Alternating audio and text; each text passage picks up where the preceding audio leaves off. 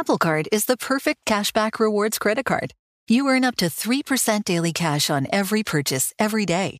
That's 3% on your favorite products at Apple, 2% on all other Apple Card with Apple Pay purchases, and 1% on anything you buy with your titanium Apple Card or virtual card number. Visit apple.co/card calculator to see how much you can earn. Apple Card issued by Goldman Sachs Bank USA, Salt Lake City branch. Subject to credit approval. Terms apply. Hey Sarah, I loved that spring break vlog you posted on Zigazoo. OMG, you watched it? Yeah, it was so cool.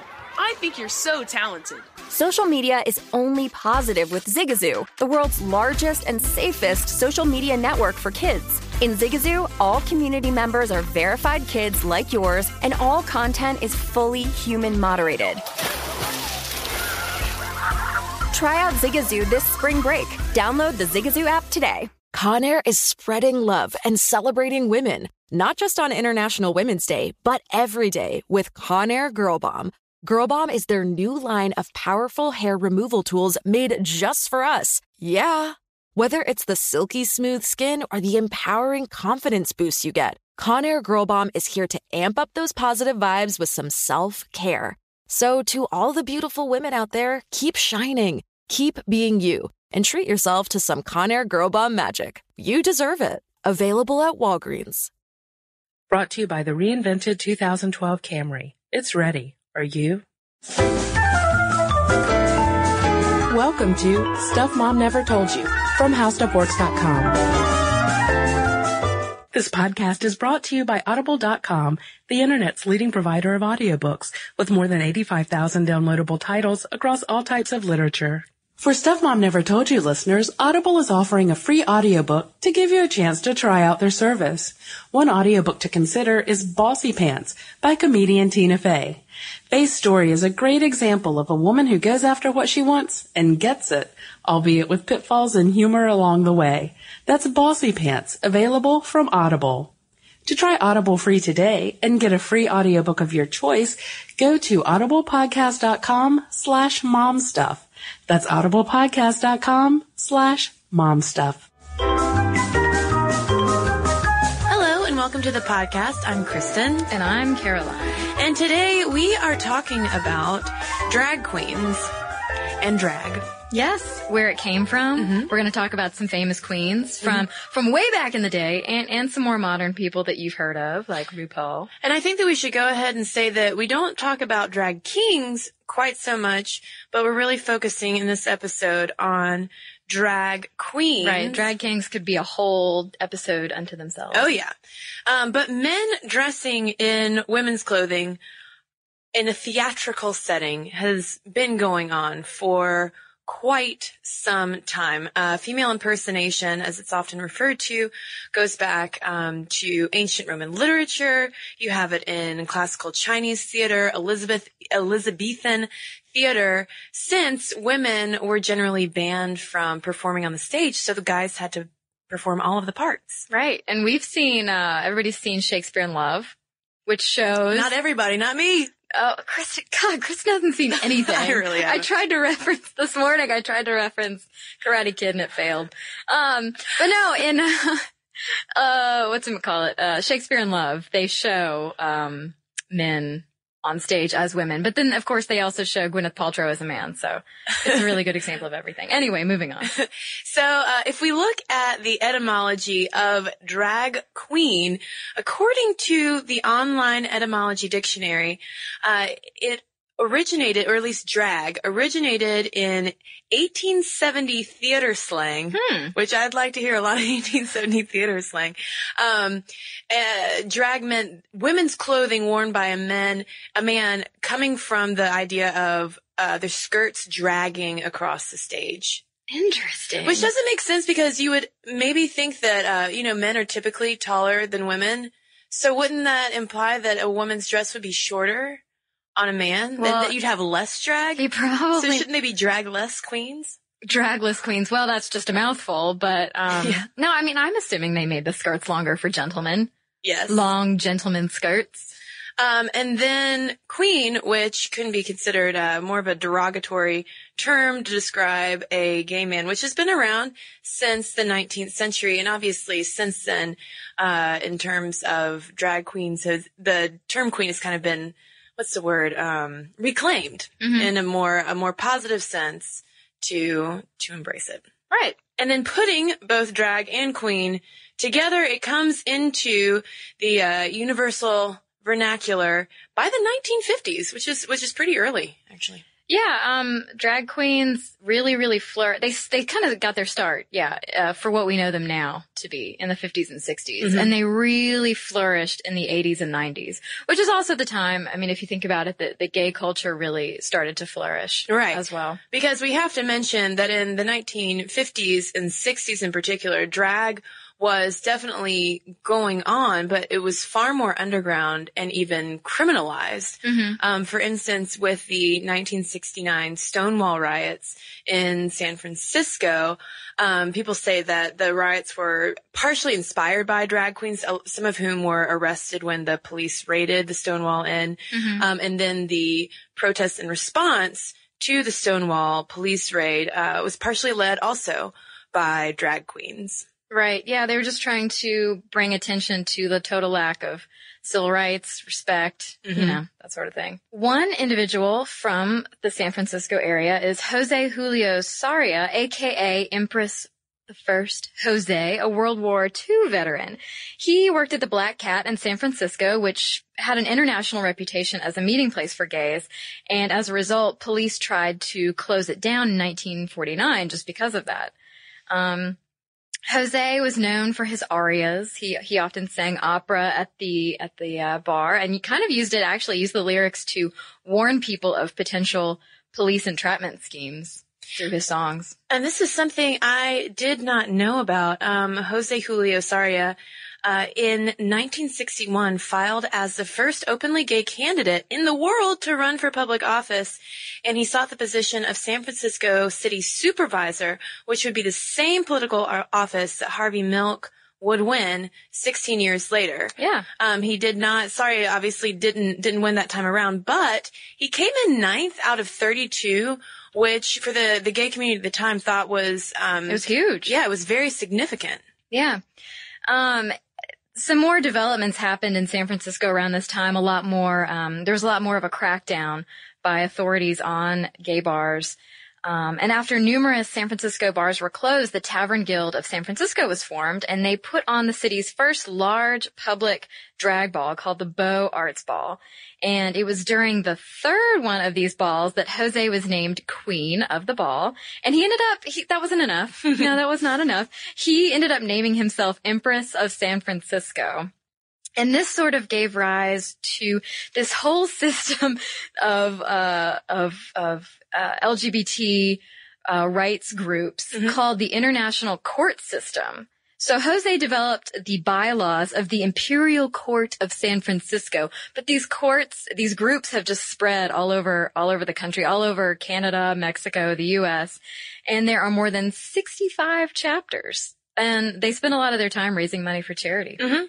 But that imperial system is something that is common within the whole drag hierarchy, because mm-hmm. drag does take on a lot of different forms, from female impersonation, which is separate from just straight, the typical drag that we might think of that is a little more over the top, mm-hmm. whereas female impersonation is something like, someone who wants to look like Britney Spears and kind of own that personality. But mm-hmm. a lot of times with the events, it is within that kind of court system. Right.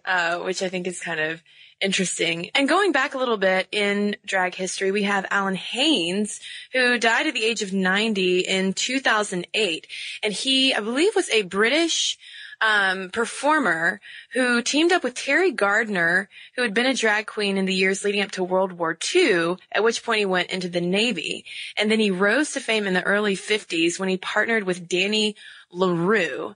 And what they did was something called pantomime, which was basically the British early form of theatrical cross-dressing in drag.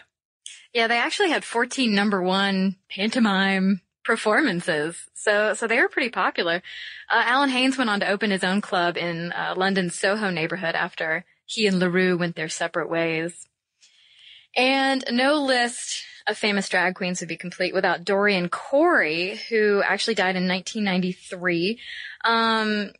Dorian Corey was featured very heavily in Paris is Burning, a really interesting documentary about drag queens in New York who created voguing and drag balls.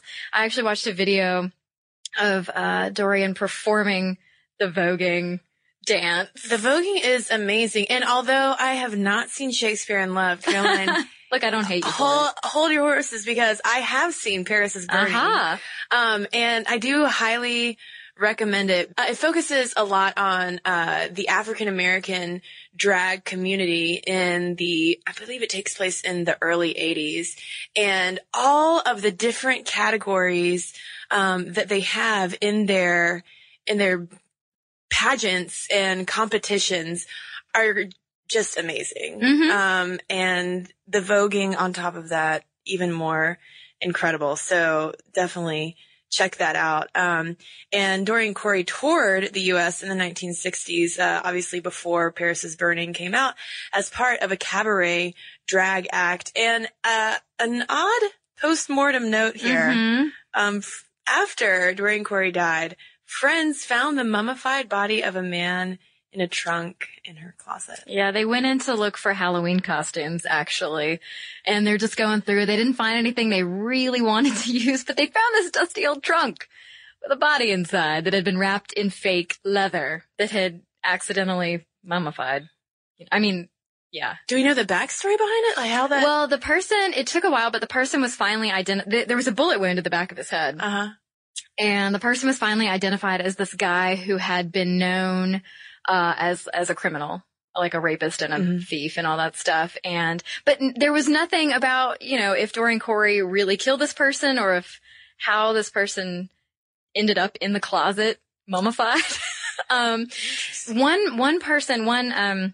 acquaintance of Dorian Corey actually said that there was some note that indicated that he killed this person in defense or something, but it's all very sketchy. Well, if anyone has any insight into the Dorian Corey mummy body in the closet, let us know.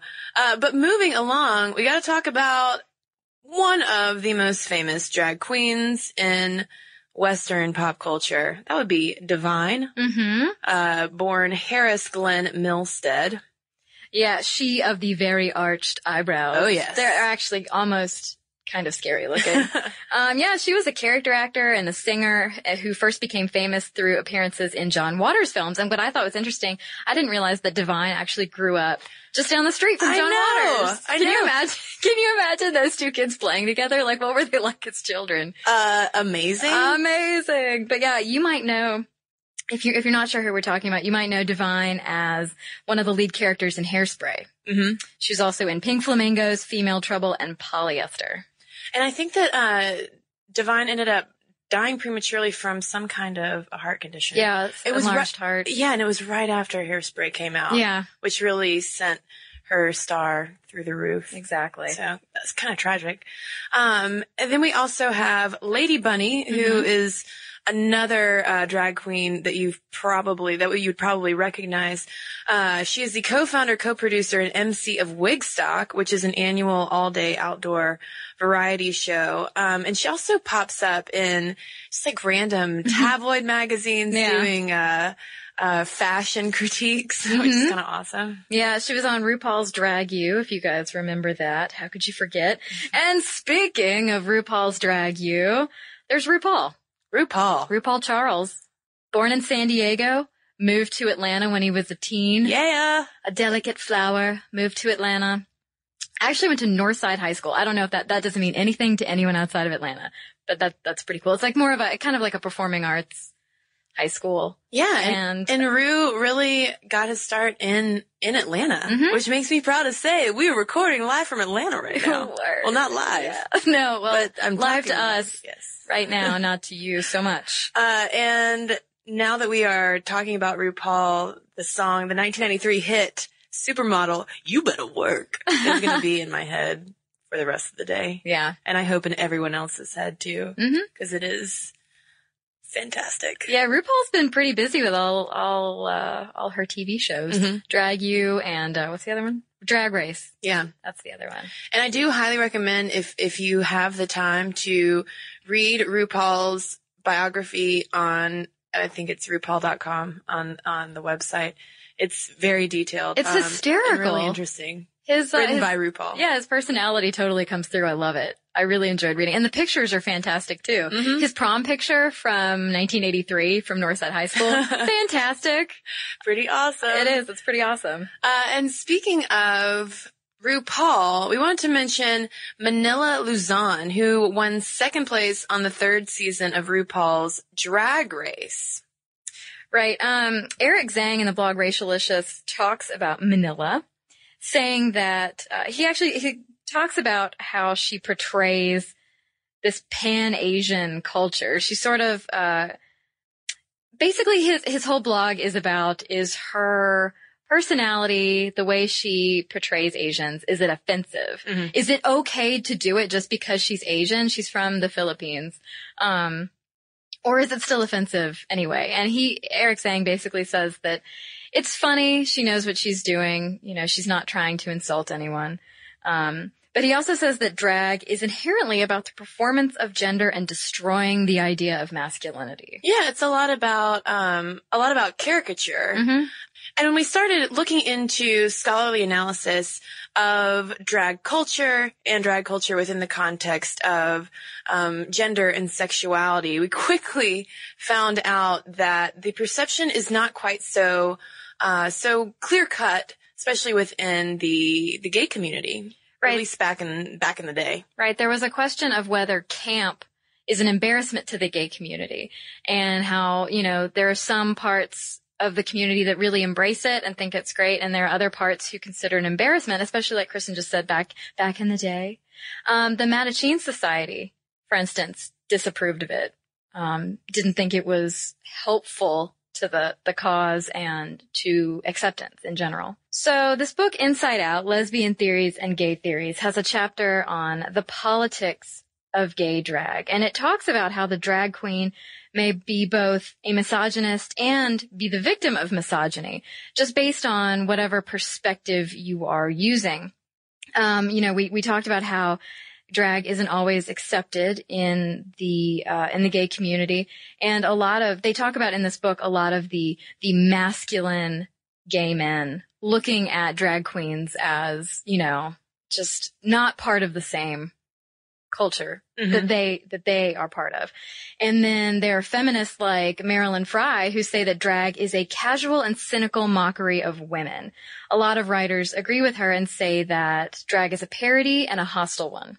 But at the same time, though, I don't necessarily see what the problem is with parodying the kind of femininity that they have on stage that is very over the top. It's a lot of, it's kind of, in the words of Andrew Ross, defetishizing all of the makeup and the glitz and the glamour and the heels and and the general bedazzlement that is maybe imposed on women, and sort of making a mockery of sort of the beauty complex. That's put I mean, on I don't think that there's, I mean, maybe I'm not well informed. I don't think there's a general perception of drag as being mean-spirited. Right. Generally it's the exact opposite, because a lot of the times if you see drag queens, it's in a parade, it's at a show, you know, it's raising money, raising awareness, things like that. Yeah. Or it's just plain entertainment, you know? Exactly. And so that's why, maybe because our exposure to drag has only been in more of the entertainment realm, and especially now that drag is in more of pop culture in general, purely for entertainment. It was surprising to read this chapter on politics of gay drag. And this was also in 1991. Yeah. Written in 1991 by Carol Ann Taylor, maybe before drag had come into as much of the mainstream as it is right now. Right. Drag was super duper in the mainstream and still is in Sydney, Australia. Yeah, this was one hot spot I did not know about. I didn't either. I mean, I guess I should have known because I've seen Priscilla, Queen of the Desert, which I love. But yeah, Sydney is sort of a center for drag queen culture, and it really flourished in the 80s and 90s. There was an article in an Australian publication that was talking to Mitzi McIntosh, who made a living for 20 years as a full-time drag queen. And Mitzi was basically saying that part of the reason why drag was so big back in the day was that this community of people were coming together for support amid the AIDS outbreak. You know, they were losing friends, losing family, and so they really came together to support each other. And she's saying that basically drag is on the decline in Sydney, even though it's still like huge, because maybe the younger generation is not as concerned with AIDS. So she says there doesn't seem to be that sense of socializing and community that there used to be. But nevertheless, I do think we have to, since we're talking about Sydney, we do have to mention that during the closing ceremonies of the 2000 Summer Olympics, drag queens dress in original costumes from Priscilla, Queen of the Desert, your movie, Caroline. They reenacted scenes from the movie, which was the first open involvement of gays in an Olympic event. And there were protests. There were, people from the religious community who came out and said that this doesn't represent Sydney. You know, we're about so much more than just drag queens. And I mean, I feel like that's an overreaction because it's not like the entire closing ceremonies was just a drag show. I mean, come on.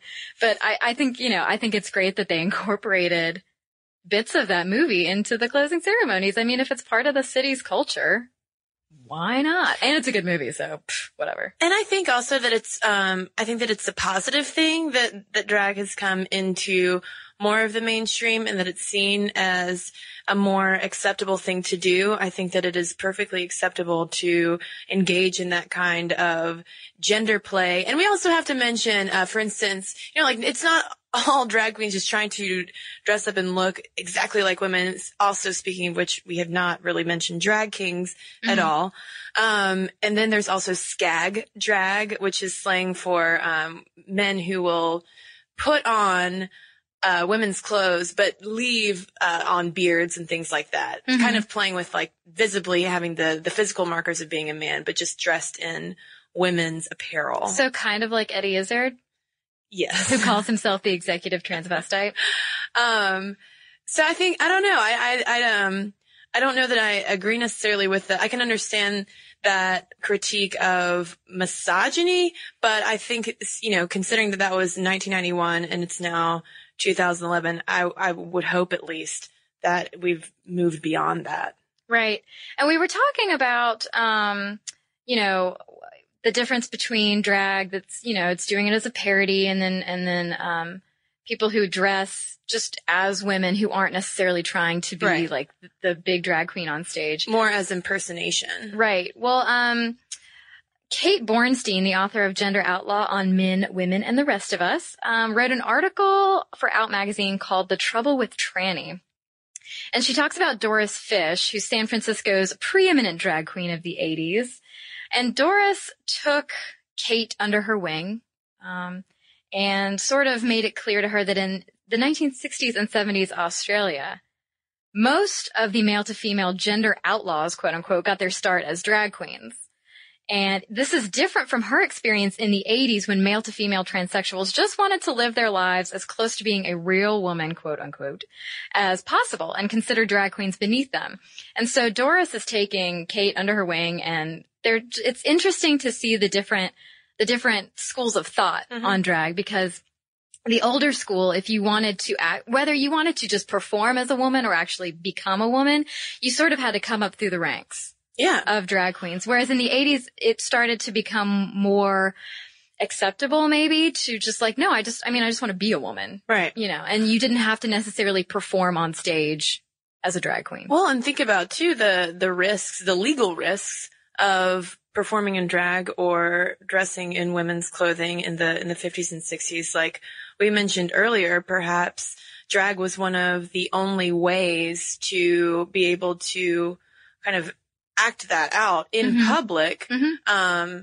even though, again, you were still risking a lot. Whereas by the time you get to the 80s, like you said, it was more of something that you could do. Right. And still have to slide someone under the social radar, but not have to worry about getting taken off in a paddy wagon. Right. So where does that leave us today, Caroline? Well, today we have a lot of women who seem like drag queens. A lot of these articles talk about like Katy Perry and Lady Gaga, who are basically co-opting drag. They're women who are imitating women. Yeah. If you followed that. But yeah, that Mariah Carey and Beyonce both have sort of alter egos. Sasha Fierce and Mimi. Yeah. It is kind of interesting. I really hadn't thought about that as we were researching. It's a good point. I wonder why then, why there is some kind of need to co-opt. Is it just because we need to push even more gender boundaries in pop culture? I don't know. Question for the listeners. There it is. Let us know what you think about drag queens. Anyone out there also who performs in drag, either king, queen, skag, whatever. Yeah. Curious to know your insight on this. momstuff@howstuffworks.com is our email address. And I've got an email here from Emerson, and this is in response to our episode on condoms. And he writes, I happen to run a gay porn company, and needless to say, we go through a lot of condoms. Additionally, when we're stopping to CVS, the condoms are usually the least embarrassing thing we're buying. As for the people in line, the looks are just as much out of jealousy as they are out of negative judgment. I mean, they're buying Snickers and seltzer, and I'm buying condoms, so I'm obviously going to be the one having a crazy fun night, at least from their perspective. Anyway, my point is that no one should be embarrassed to buy condoms. First off, it means you're looking after your health, which is something to be proud of. Additionally, you're probably buying them in the interest of having a good time, which is also something to be proud of. And lastly, weirdos like me were there half an hour ago buying all sorts of nonsense, desensitizing the entire store. So that's what Emerson had to say about buying condoms. Good to know. Which is a good, and next time you're embarrassed, just think about Emerson and what he dug up to the cash register. This is an email from Angela about our Influential Lesbians podcast. You brought up Susie Orman and how she includes spirituality in her financial advice. I'm not a super religious person, but I do enjoy when she does this. I think it makes her advice more personable. It can be hard to wrap our minds around numbers and cold logic. I agree, Angela. By adding the effects of money on our emotions and our spirituality, her advice becomes more relatable. Good point. Yes. Appreciate it. I agree. Excellent points from all of you who write in to momstuff@howstuffworks.com. And as always, you can check us out over on Facebook. Let us know your favorite drag queens there, favorite drag movies. Watch Paris is Burning and let me know what you think on Facebook. And do some voguing. Yeah, and Vogue. Oh my God, can we all learn how to Vogue and start doing it? Vogue in memory of Dorian Corey. And again, and if you have any insight into the Dorian Corey mummy, please, Facebook, Twitter, @MomStuffPodcast. Let us know immediately. And as always, you can check out the blog during the week, Stuff Mom Never Told You, at HowStuffWorks.com.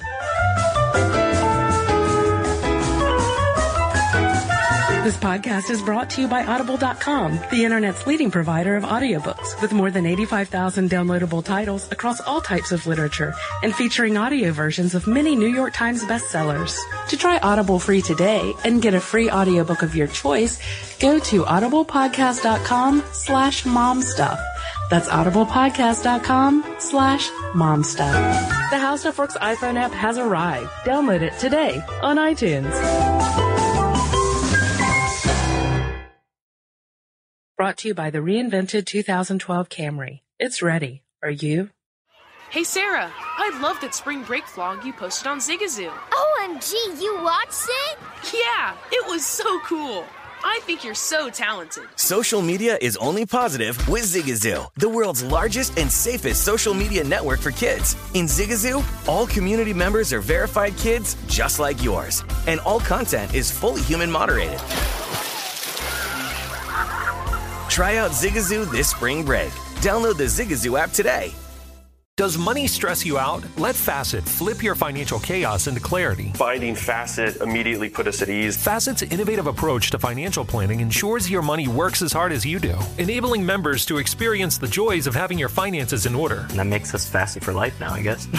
Visit Facet.com, FACET.com to learn more. This ad is sponsored by Facet. Facet Wealth is an SEC registered investment advisor. This is not an offer to buy or sell securities, nor is it investment, legal, or tax advice. These testimonials are from current Facet members who are not compensated. All opinions are their own and not a guarantee of a similar outcome. Infiniti presents a new chapter in luxury, the premiere of the all-new 2025 Infiniti QX80, live March 20th from the Edge at Hudson Yards in New York City, featuring a performance by John Batiste. The all-new 2025 Infiniti QX80 is an SUV designed to help every passenger feel just right. Be the first to see it March 20th at 7 p.m. Eastern, only on iHeartRadio's YouTube channel. Save the date at new-QX80.com. Don't miss it. 2025 QX80 coming this summer.